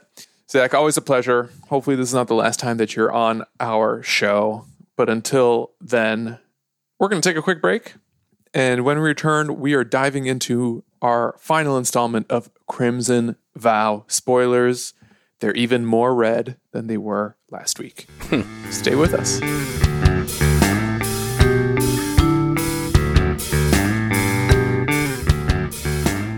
And we are back, guys. Who was that? I don't know. It's the Canadian invasion. I mean, I'm glad that they were on, and they seem like they know what they're talking about. No, thanks again, Zach. ManaCymbal, co-host of Serum Visions podcast, new co-host of Faithless Brewing, streamer, Twitch streamer, going for Twitch partner. If you want, I mean, look, there's a lot of streamers out there that are competing for your time. I would put ManaCymbal up there with the top tier of modern streamers right now in terms of entertainment, fun deck selection, just a good community. I really like ManaCymbal's streams, so engage with him and help him make partner. Yeah. He provides coverage of decks that a lot of other streamers won't touch, just because he's interested in what's fresh, what's different, what's being innovated on. And, if you're looking for an alternative take from a really strong player, you can't go wrong with the Modern Challenge winner. I also forgot another content output from ManaCymbal is his the weekly videos of This Week in Modern. Well, that's not ManaCymbal. That's actually someone else. That's Gene Lanowar. Gene Lanowar. Okay, got it. Well, Gene... They look alike, but that's because all Canadians look the same. Their beady little eyes and their floppy mouths. We have a lot of cards, and that was a nice long breakdown. I appreciate it, Zach, again. But let's get through some of these. So here's what I want to talk about. I'm going to talk about something a little bit weird. Okay? This is the Lee Shane card. I'm surprised that no one has really mentioned this. Gerald Visionary Stitcher. 2 and a blue. Legendary Human Wizard. 1/4. Zombies you control have flying. Blue. Tap. Sacrifice another non-token creature. Create an XX blue zombie creature token where X is a sacrifice creature's toughness. Zombies are a thing. This is cost effective. It has good toughness. It turns a board of zombies into spirits. It dodges a lot of CMC based removal. The activated ability is dirt cheap. It synergizes with zombie decks and what they're trying to do. It's going to hose board stalls. I think this makes... I don't think it makes like modern zombies, like some big thing, but I think it's a very cool card. I'm surprised they didn't make it a mythic, because EDH people... This is just like right into EDH zombies decks. And it's just a nice, cool rare, and I think it's cool. I think it's going to be... I'm going to see this on Arena. That's my thought about this card. Yeah, I mean, I'm kind of sold. The reason why this card didn't impress me at first is because I figured this is not the thing that makes zombies a viable archetype in more high-powered formats. I don't think, at least, because it is 3 mana. That's it dodges bolt. I mean, you resolve this. It doesn't get removed, and you're just like, here's my board full of zombies flying over things, and that's a big thing. Yeah, maybe. This is one I don't have a comment on, because I agree with your assessment of the card. It's all about fit. whether the deck is there or not. But I think on rate, like, the card is very reasonable, especially for maybe some Pioneer fun or some version of Historic. Yeah, cool card for sure. Stan, what's on your mind? Here's one. It's a red card. It costs 1 mana, and it's called End the Festivities. Single red sorcery, End the Festivities deals 1 damage to each opponent and each creature they control. This is such a Stan pick for a spoiler card. You're like, this just kills everything. It's a 1 mana wrath. I think that for 1 mana, there's a lot of effects like this, right? It also hits the opponent, which I think is kind of nice. It also hits planeswalkers, which I think is kind of nice. So it can have like a lot of weird situational value. A board full of little dinky nothings like an Historic Elves, or I don't know, maybe like non-suited up Memnites and Modern Hammer. The fact that it can kill either of the relevant Teferis after they've ticked down is something that occurred to me. Just seems like maybe it's a conditional sideboard card that reminds me a little bit of Lava Dart in that it can sometimes get you a 2-for-1. Doesn't give you 2 prowess triggers, but maybe it just doesn't go in a prowess style deck. But it's versatile because it does a couple different things. And why not? Let's set up spectacle in the process. That's the main thing that I think is like cool about it, right? Is like you can do this and set up spectacle, but like I don't know if that's like enough to like carry us over the line. But like, yeah, it's a cheap card. It does something pretty novel. It does something novel enough for its cost. So why not? It's probably just like the best 1 mana deal 1 to every creature card we have, because it also like dings walkers and I don't know, a point of damage to the face sometimes is the point you need to win the Modern Challenge. I agree with that. I mean, yeah, I think this card's fine. I think it has a chance to be a sideboard card in certain builds too. Can we talk about another single red card? Ancestral Anger. It's a sorcery. It costs a single red. I did not hear anybody bring this up until Odin brought it up on our Slack this morning. It's a sorcery. Target creature gains trample and +X/+O until end of turn, where X is 1 plus the number of cards named Ancestral Anger in your graveyard. Draw a card. Now. Oh, okay. There's the draw the card part. Okay. Yes. Shane, I saw your note in here that was like, Dave, why would you play this card? It's terrible. It's because it says draw a card on it. It's literally the only reason that you would play this card. But we now have 3 spells in Modern and Historic for that matter, and Pioneer for that matter as well, that are single red mana cantrips that you can play to do various things. Those cards being Warlord's Fury, right, which is the first strike one. Then Crash Through, which is the one that gives your whole team trample, and this one that targets a creature, gives that creature trample and a very small buff. I think for prowess-style decks, like, this is in the conversation of something that could make a shell like that work, make it have more cantrips, more card velocity. It's got its pluses and minuses, right? It depends on what format you're in.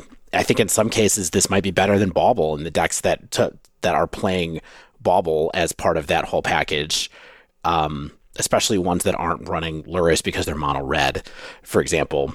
But I just think that this card is good enough to do that and might add a little bit more velocity to that. I don't think it makes prowess better anywhere overall necessarily, like a better meta fit than it is right now, but I think this card is the right power level, and these are the type of cards that you should remember because I think they're glue cards quite often just because they are cheap cantrips.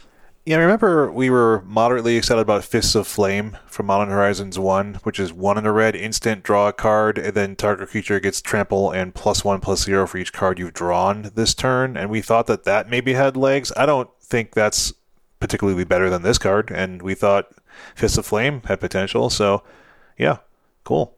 This card is better than that card. I'm pretty sure that it is. Yeah, just because it's a single red. So we'll see. But you knew if there was anything that might possibly make prowess something, you knew I'd want to talk about it. Checking that off the list right now. Yeah, I mean, I like that this actually plays well with Faithless Looting in Historic. I think it plays well with Dragon's Rage Channeler in every format that has Channeler, right? Like, if the card does nothing for you, you can bin it, and then maybe it gives you a little extra value later on when you cast another one. I mean, the biggest downfall of this is that it needs a target. And that's actually the secret good mode of Crash Through, is that you can catch Crash Through without a target.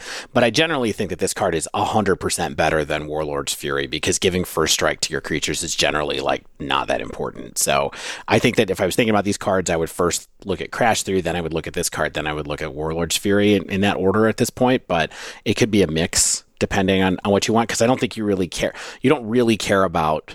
It's nice that this one gives a little bit of a power buff. Like, there's not too many spells that do that in Prowess, but I don't think you particularly care on, like, maximizing the number of these in your graveyard, things like that.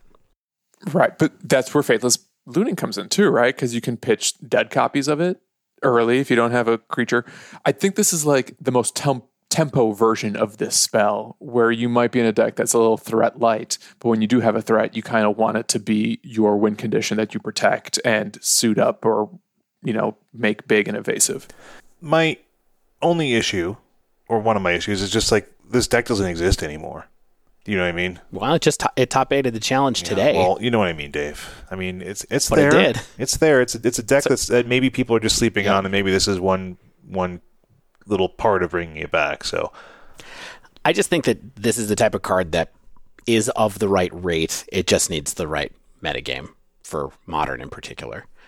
But all right, you mean mono red prowess top 8 of the challenge, the Sunday challenge? Yeah, that's what I meant. Let's talk about a card I think has Modern chops, and I don't think there's a ton in this set, and I think this is a particularly interesting one, and it is Blood Fountain. Yeah, I wanted to talk about this card too. Good one. Yeah, a black artifact, single black.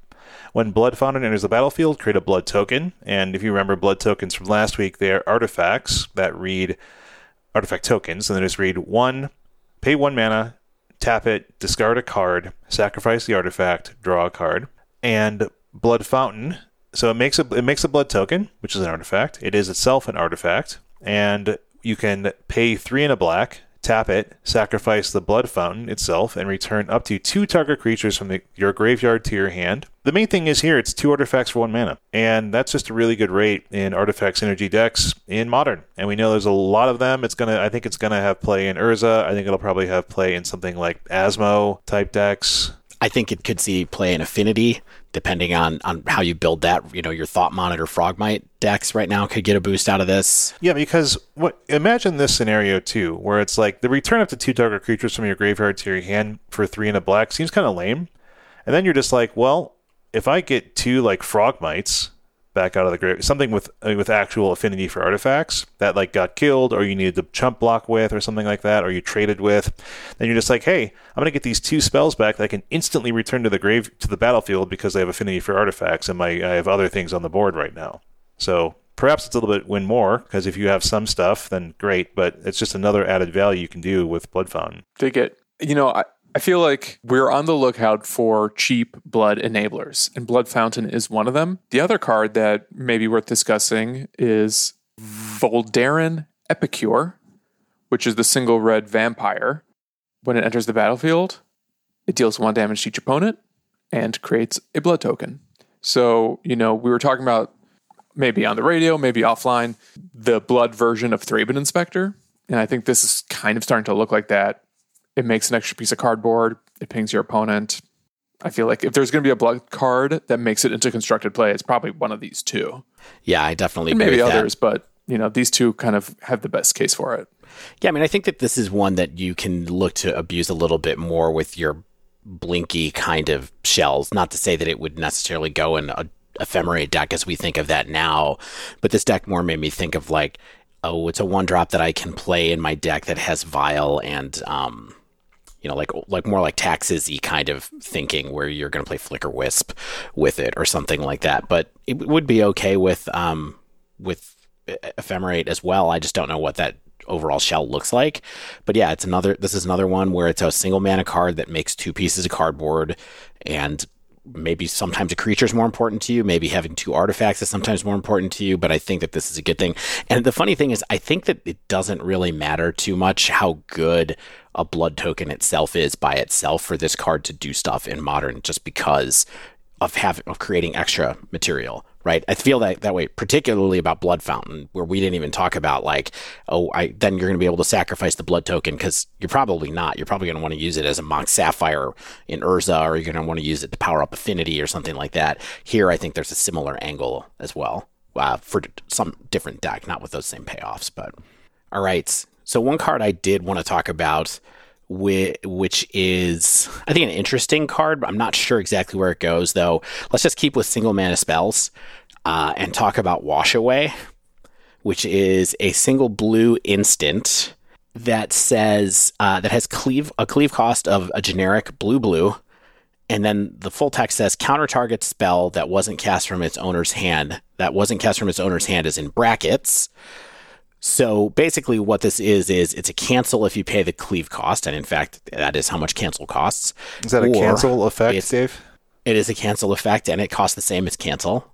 And then this is a blue mana that lets you, for a single mana, counter target spell that wasn't cast from its owner's hand. So Modern is a format where this happens all the time, right? Modern is a format. Yeah. Can we agree on that? We can. And it happens all the time. It includes flashback. It includes suspended cards, cascaded into cards, foretell. I think this is probably designed as like a foretell kind of, spoiler card for standard.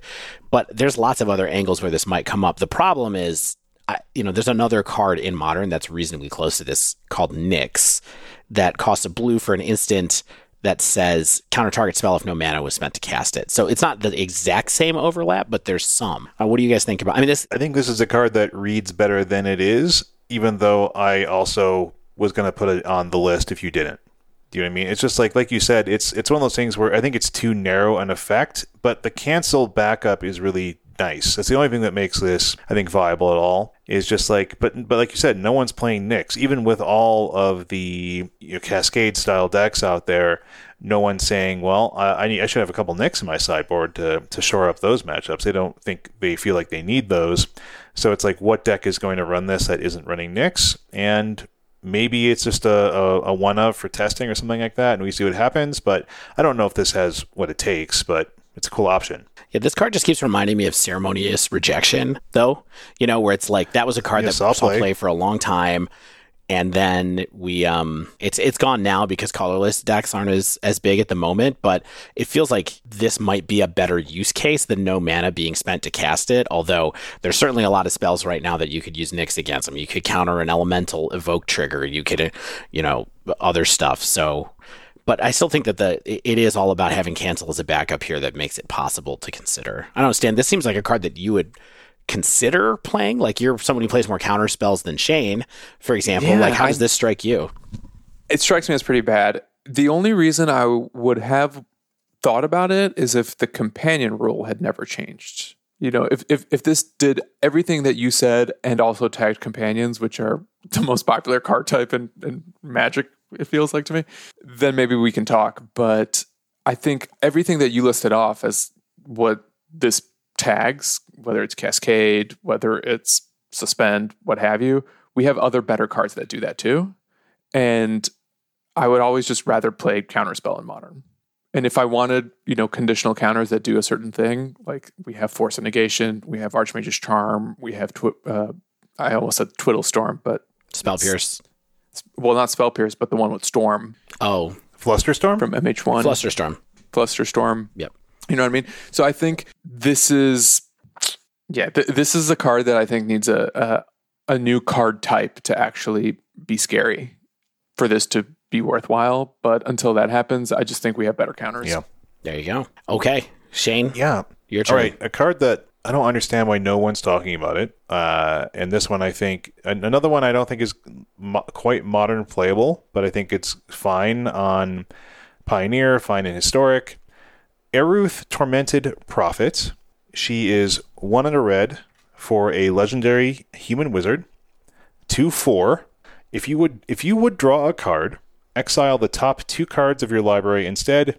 You may play those cards this turn. So this essentially reads, in decks that I think would play it, if you would draw a card, draw 2 cards instead. I think a 2/4 for 3 survives a lot of removal. I think this is a cool card. I think there's plenty of ways to use this effect. Just imagine this in any kind of deck with Opt, any kind of deck that has any kind of cantrip whatsoever, Faithless Looting in Historic. It's just like you are seeing a lot of cards with this, and it's just a static. Like, if you would draw a card, exile the top 2 cards of your library. Instead, you may play those cards that you can play lands. This is not a cast thing like a lot of those drawbacks. Like, this is not a lame effect. I think this is quite powerful. I think this is going to do some things, and I'm surprised that I haven't heard more people talk about this, because Izzet mages love drawing cards and even exiling the top cards of their libraries. Here's my worry about this card, is that it reminds me a little bit of the similarly casted cost card from Ikoria. Oh, okay. There's the card Rael the Everwise. Yeah.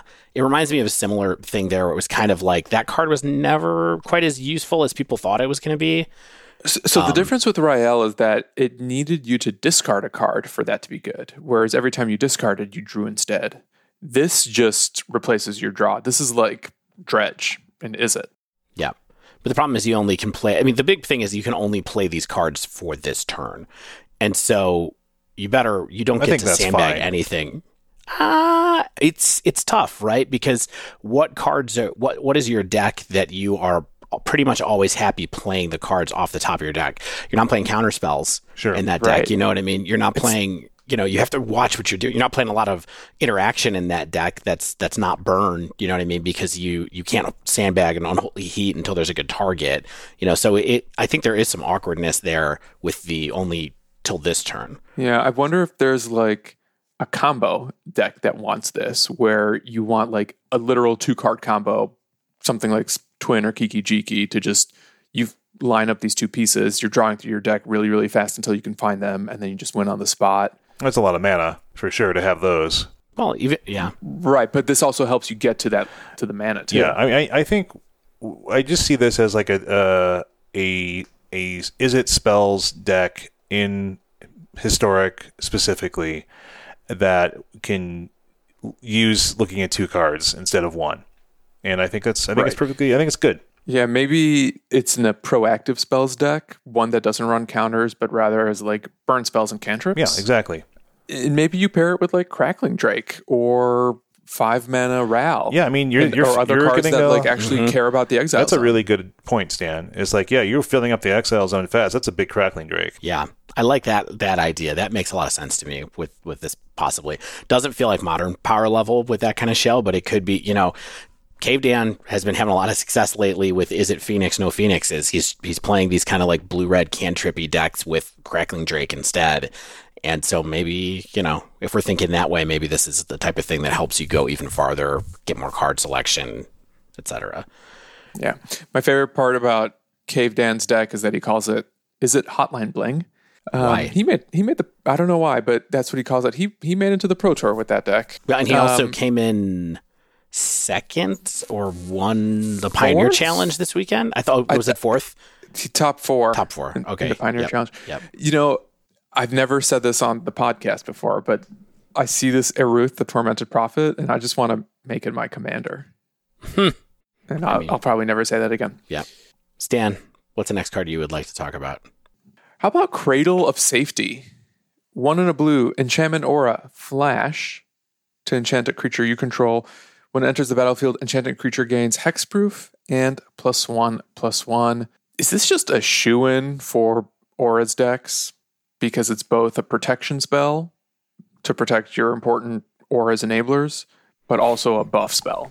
I think it costs too much, and the buff isn't good enough. Like next turn, like I think for 2 mana you want like an ethereal armor effect where it's like +6/+6 or something like that. Like I see what you're saying, where it's like, yeah, you're not paying for the Aura Chain, you're paying for the protection plus a little bit of a buff. But I don't know. I mean, I think it's just maybe a little bit too much mana. So I think that this could see play as like a 1 or 2 of, in the way that I used to think about blue-white auras anyway. I kind of like this better than Karametra's Blessing, which is a card that saw a lot of play in that deck, because the only problem with Karametra's Blessing is that saved you from Wraths as well, and this one doesn't, because it only grants hexproof. but probably because this lets you draw a card if you have like your core spirit, your Spirit Walker, Spirit Dancer. Not my spirits just walk. If you have that, or you have you have your dwarf guy out whose name I'm totally forgetting out. SRAM. You have SRAM out. You get to draw a card off of it. That's the only thing that I'm thinking about, is that since it's a payoff there, you get to draw cards off of it as well. And sometimes that's better to have around. So I could see trying it out in there. I just feel like it should cost like 1.5 mana. I know it's not an option. Well, I think that having one in there is probably okay. I mean, this deck used to run, an aura that gave +1/+0 and unblockable in a deck, which was like fine, but I'd probably rather have one of these just because it's more defensive in that particular deck, and just worry about getting flying later.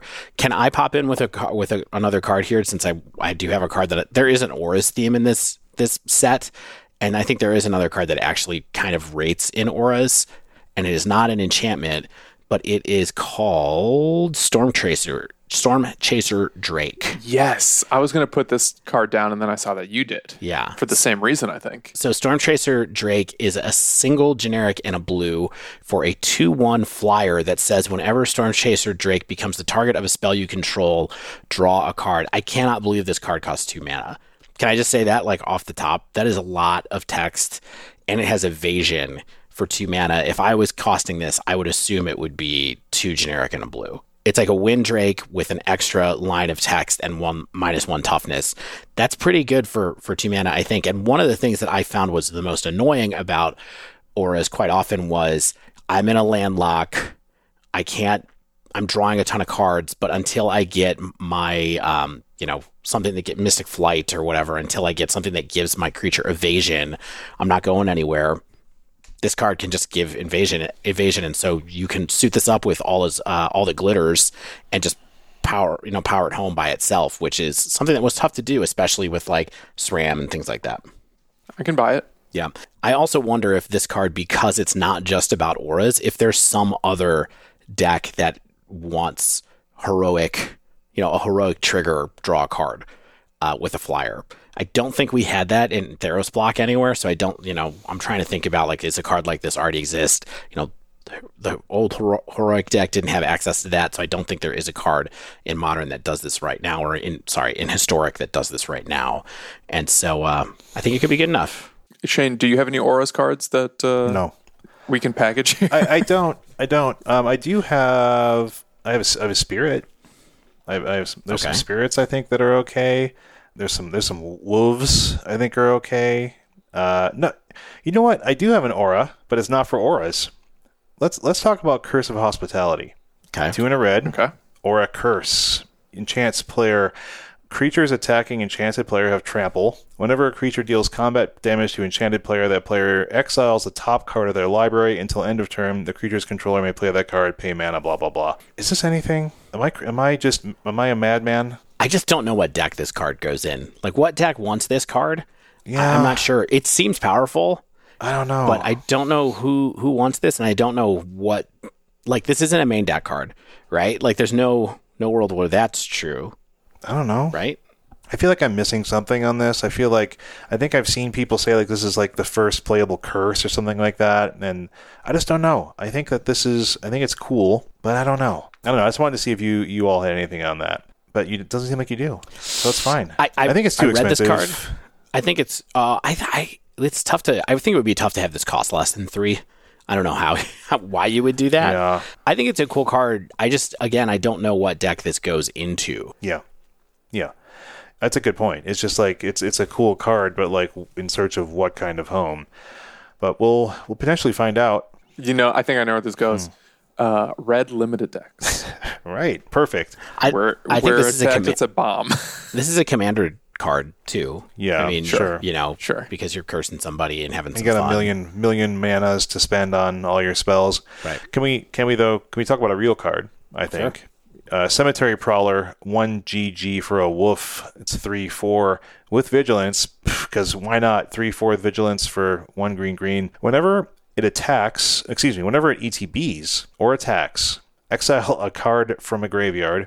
Spells you cast cost 1 generic mana less for each card type they share with cards exiled with Cemetery Prowler. So this is that series of, this is the green version of the series. Surprise, the green one is probably the best. And I don't know about that. I mean, I think that this is good in that I think it.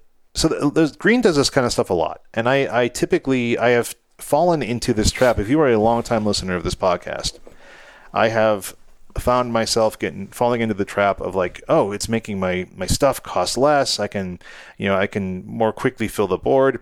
But I think what's good about this is it is both hindering some strategies and boosting your own. I don't think this is like a modern playable card, but I think that it's good on ETB. It's a repeatable effect that can hurt graveyard strategies.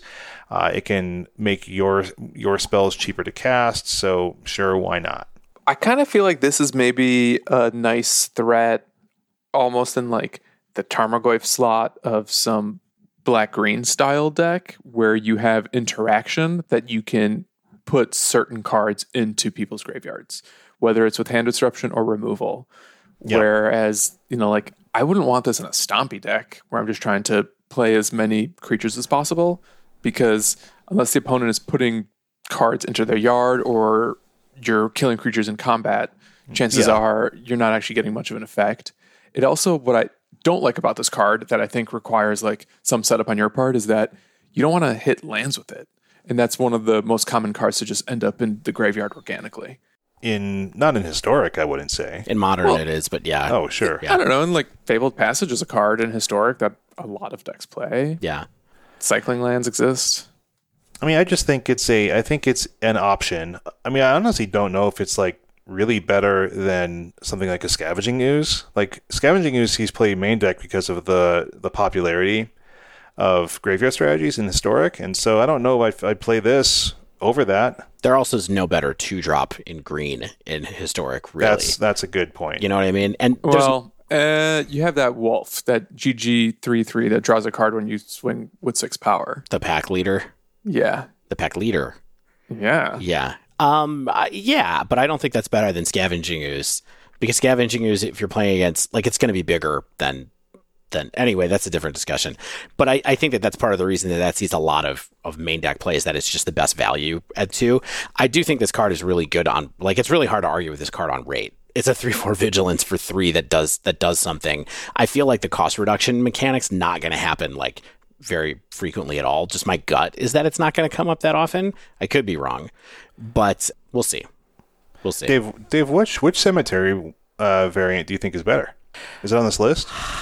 Yeah, I mean, I don't know. The more that I looked at all these cards for a long time and was like, one of these has to be good, right? Like, and maybe it is the green one, but I kind of think that the blue one is better. Because the Illuminator? Yeah. So Cemetery Illuminator for generic blue for a 2/3 flyer.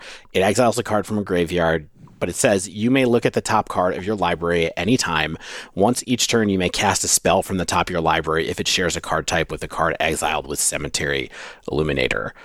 I do wish that it had flash. It feels like it should have flash. It doesn't have flash, but it draws you cards. Like, I kind of feel like that's almost going to be, if you get one card off of this, like, that's great, right? You get one extra draw, essentially. I think that's pretty good. If you get 2, I think you're really doing it. It has flying. It's a good card that just kind of fits in with the shell that's already there as far as spirits go, I think, and just kind of, you can go to town. So that's part of why I feel like I like this one better. It's still a hit with Coco if someone's playing, Bant at this point, which doesn't really happen that much. But sure. I just feel like this one might be better. Yeah, what's interesting, Stan, I think you mentioned this when I was talking about the green one, is that you were like, well, the opponent has to have something in their deck. Like, when are they going to have a creature because you run no interaction? Remember that this is a card from a graveyard. So it can be your own. Mm-hmm. So, like, when I was thinking about this card, I was like, well, I play no interaction in Spirits, basically. Like, you're just kind of like hoping to fill the board and fly over them. And then I was like, well, there's probably a good reason I would have a Spirit in my graveyard. Like, I would maybe have popped like one of the protection spirits or something like that, or just like attacked into something or blocked with something. Killed one of your creatures with removal. Yeah. And so I think there's plenty of options for you to have a creature to exile with this card, and then hopefully get a few extra draws off the top. So Yeah. I feel like Good it's point. possible. I also like the red one, but I just like the red one because it's 2 mana. Like that's the only reason I kind of have that one on my radar a little bit. It's the cheapest one of the cycle. I think that its ability will come up maybe even less than the green ones does in some ways, but I just like that it's a Harsh Mentor, I guess, but Harsh Mentor was never that good. So is that the cemetery one? yeah, The Harsh Mentor? Cemetery Gatekeeper, yeah. Yeah. Is that? I thought that was on our list. I can't. It's on find our it. list. It's up above. I'm just bundling them all together so we can keep going. Yeah, exactly. I mean, I think this is just like Harsh Mentor effect. Where people are like, and I think it's worse, like in Modern especially, because like there's a lot of activated abilities and stuff like that happening in Modern, and I just don't think Cemetery Gatekeeper has it because it's just way too conditional for not enough damage. Yep. Yeah, so I think I prefer the blue one. My money's on the blue one, I guess, is what I would say. How many are you going to buy? 16. On Arena? Yeah, I'm buying them all on Arena. Stan, you kind of sat out that cemetery round. Where do you want to take us on a different direction? As long as we're talking about flying spirits, one of the cards that I was looking at a lot is Dream Shackle Geist. 1 blue for a flying spirit. At the beginning of combat on your turn, choose up to 1, tap target creature, or target creature doesn't untap during its controller's next untap step. And I was thinking about, what this could do in a spirits deck if it ever finds its way in there. Because on the one hand, your spirits already have evasion. So like the tap target creature doesn't necessarily do anything. But that second clause of target creature doesn't untap during its controller's next untap step, I feel like is a good way to maybe stabilize without having to hold back blockers. Mm-hmm. Especially because like spirits, they're powerful, but they're fairly small. They'll often lose on defense. So being able to maybe prevent your opponent from attacking with an extra creature every turn could be enough to, I don't know, get you out of parity or present a faster clock than whatever the opponent's doing. I just feel like this one is so much worse than the one that already exists. Nebelgast Herald. I don't know. I mean, yes and no.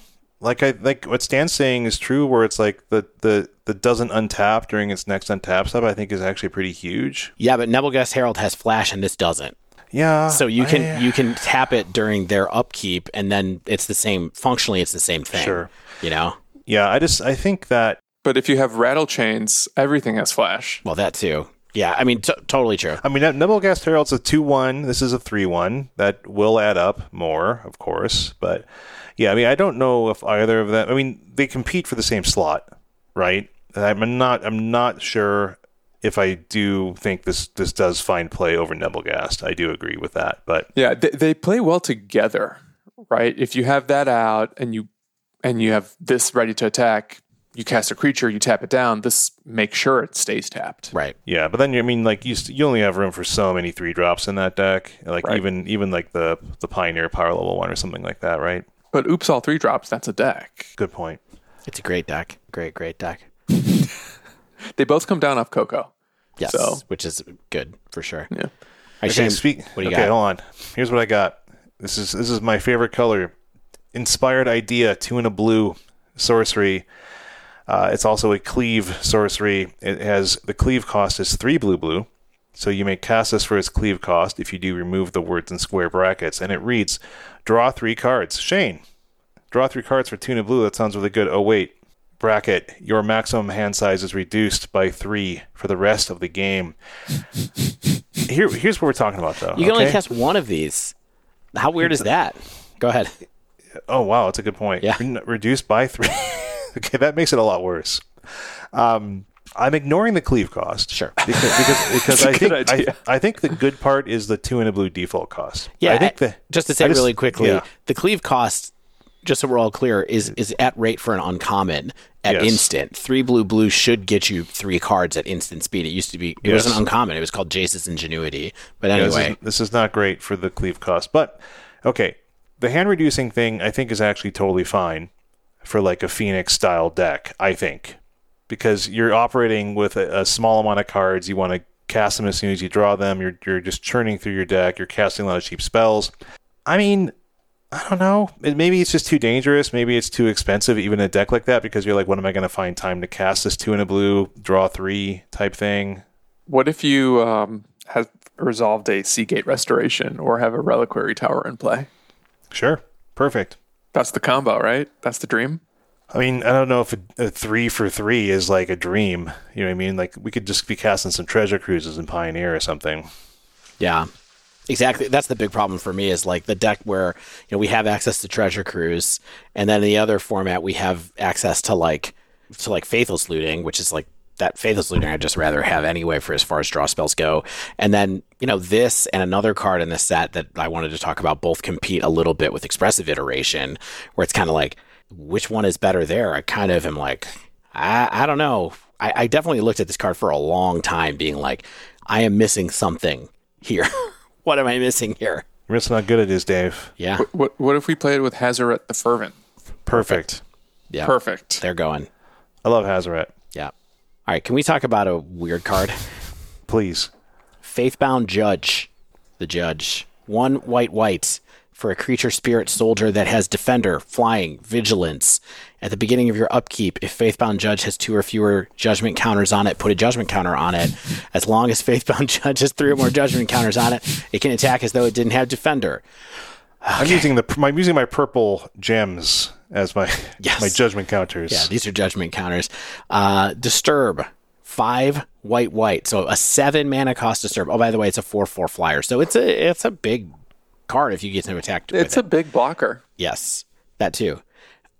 And then the Disturb cost is 5 white, and it turns into Sinner's Judgment. It's a white or a curse that says enchant player. At the beginning of your upkeep, put a judgment counter on Sinner's Judgment. If there are 3 or more judgment counters, enchanted player loses the game.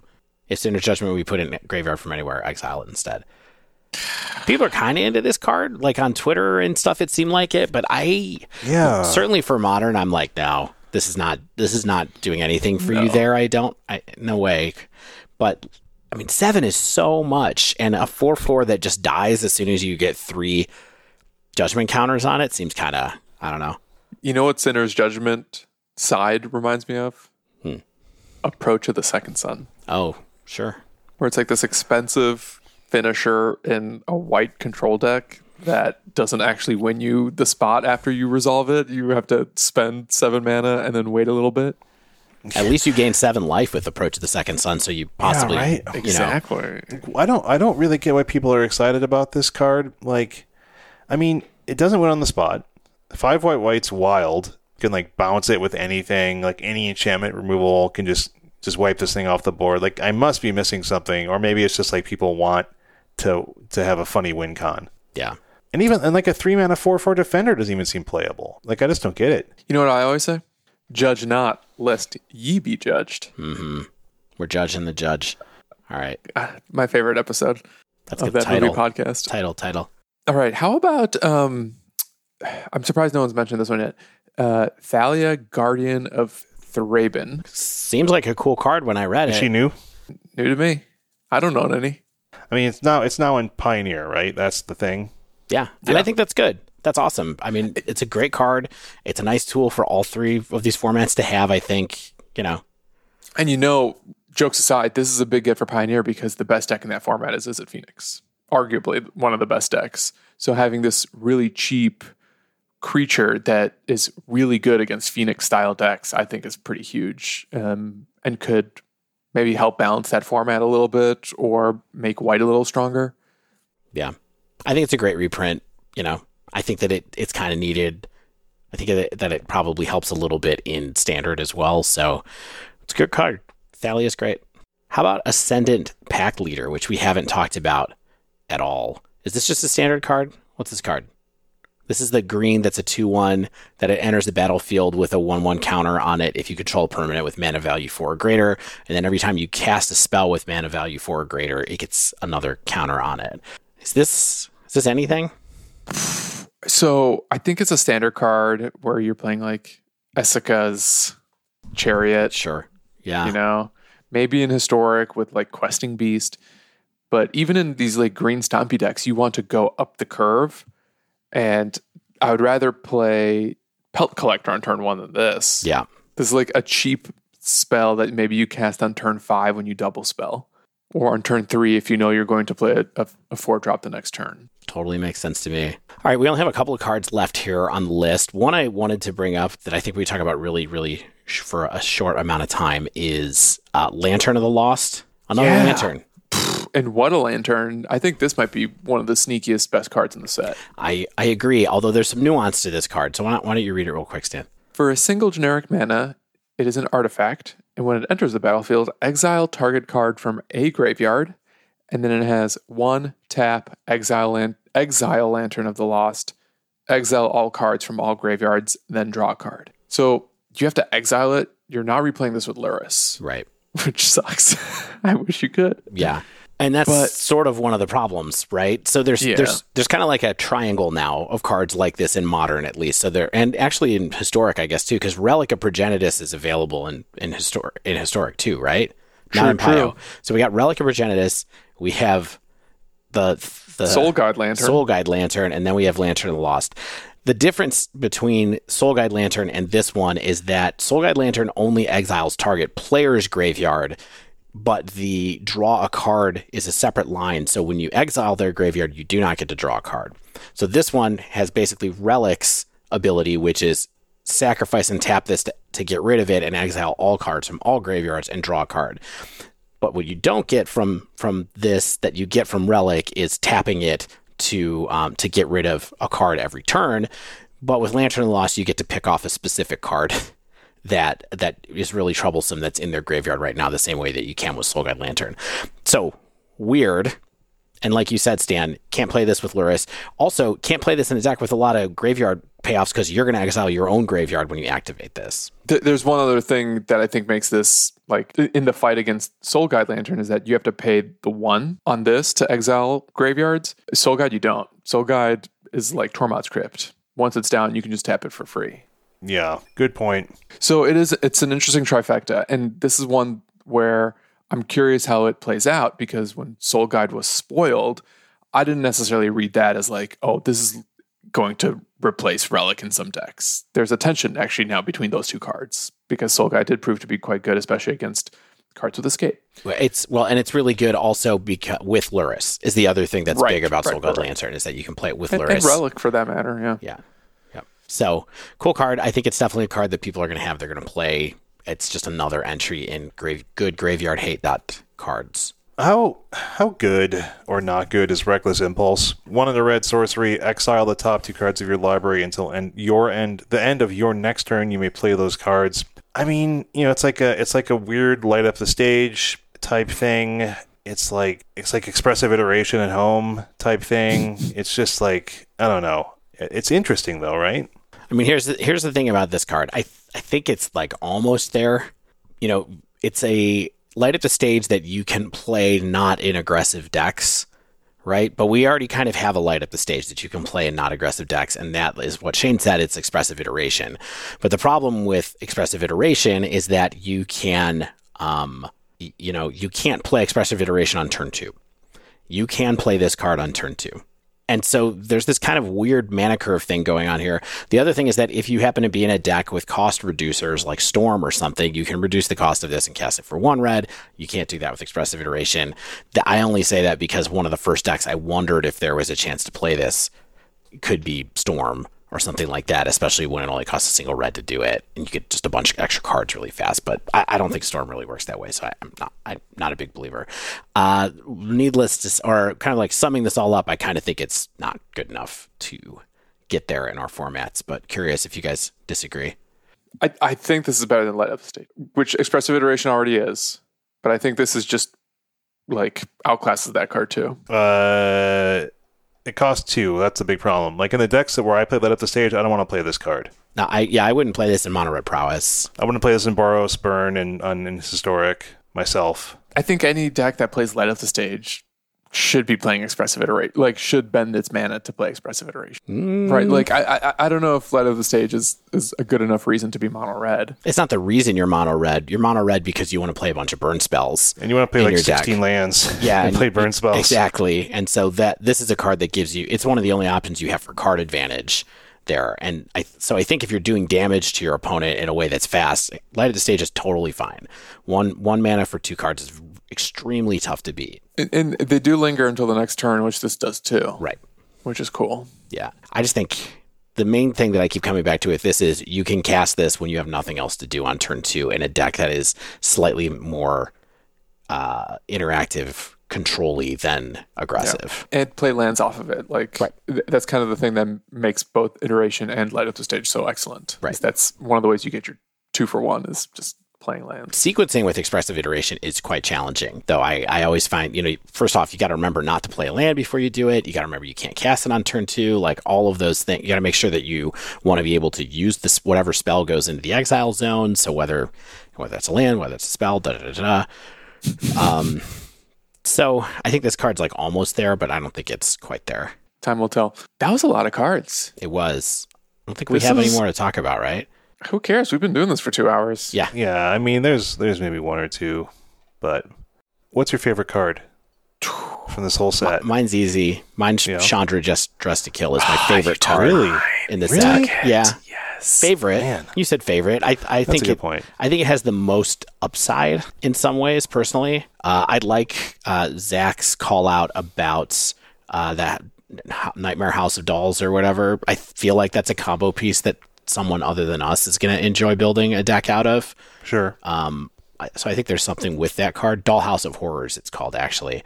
But I think for me, my favorite card, or the card I'm most interested in seeing what happens, is Chandra. Is it weird that I'm gonna play like an Eruth deck, like with the exile the cards instead of draw them thing? I just think that's cool. I mean, it's gonna just be like Burgee again, where it's like not gonna actually do anything for me. But well, at least you already have all the cards you'd want in there. Just swap out Burgee and put this card in and see if it's any better. Is that your favorite, Shane? I think it's just the most. It's like the ones with the most potential to me. I mean, I think Blood Fountain is going to do something in Modern. I think Dread Fugue is pretty cool. It's going to see some play. So I think those are cheap and good. I think Eruth is just like an interesting design. Yeah, for me, it's either Chandra. I mean, I still think Path of Peril is interesting. If you like spells that kill creatures. I also like that there's a bunch of Dracula cards. Dracula. I'll just say Dracula. It's my favorite card. Last card that we didn't get to talk about that I'm just going to name, Graph Reaver. I think that's a real card. Yeah, it's a card. I like that one too. Oh, you know what? I got it. My favorite card, Storm Carved Coast.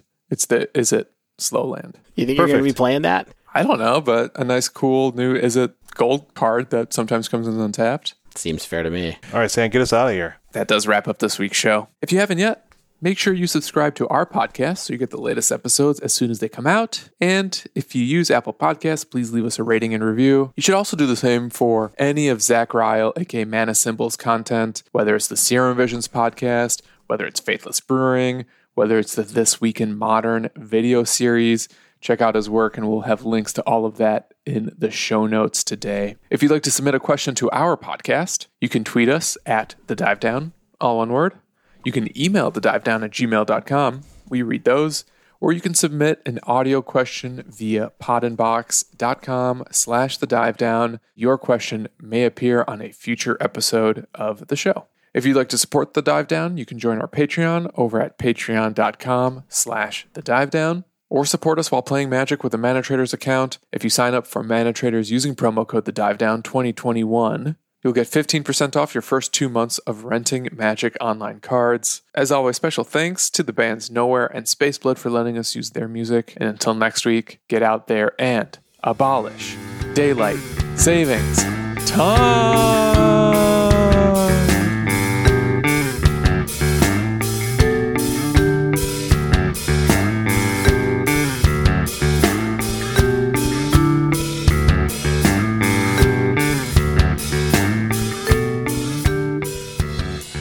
Let's do it. Returning to the show, Tanner. What's a Hoff? It's an actor. Hoff off the That's hop. right. Dave Hoffbarger here, the Goff father. Tanner.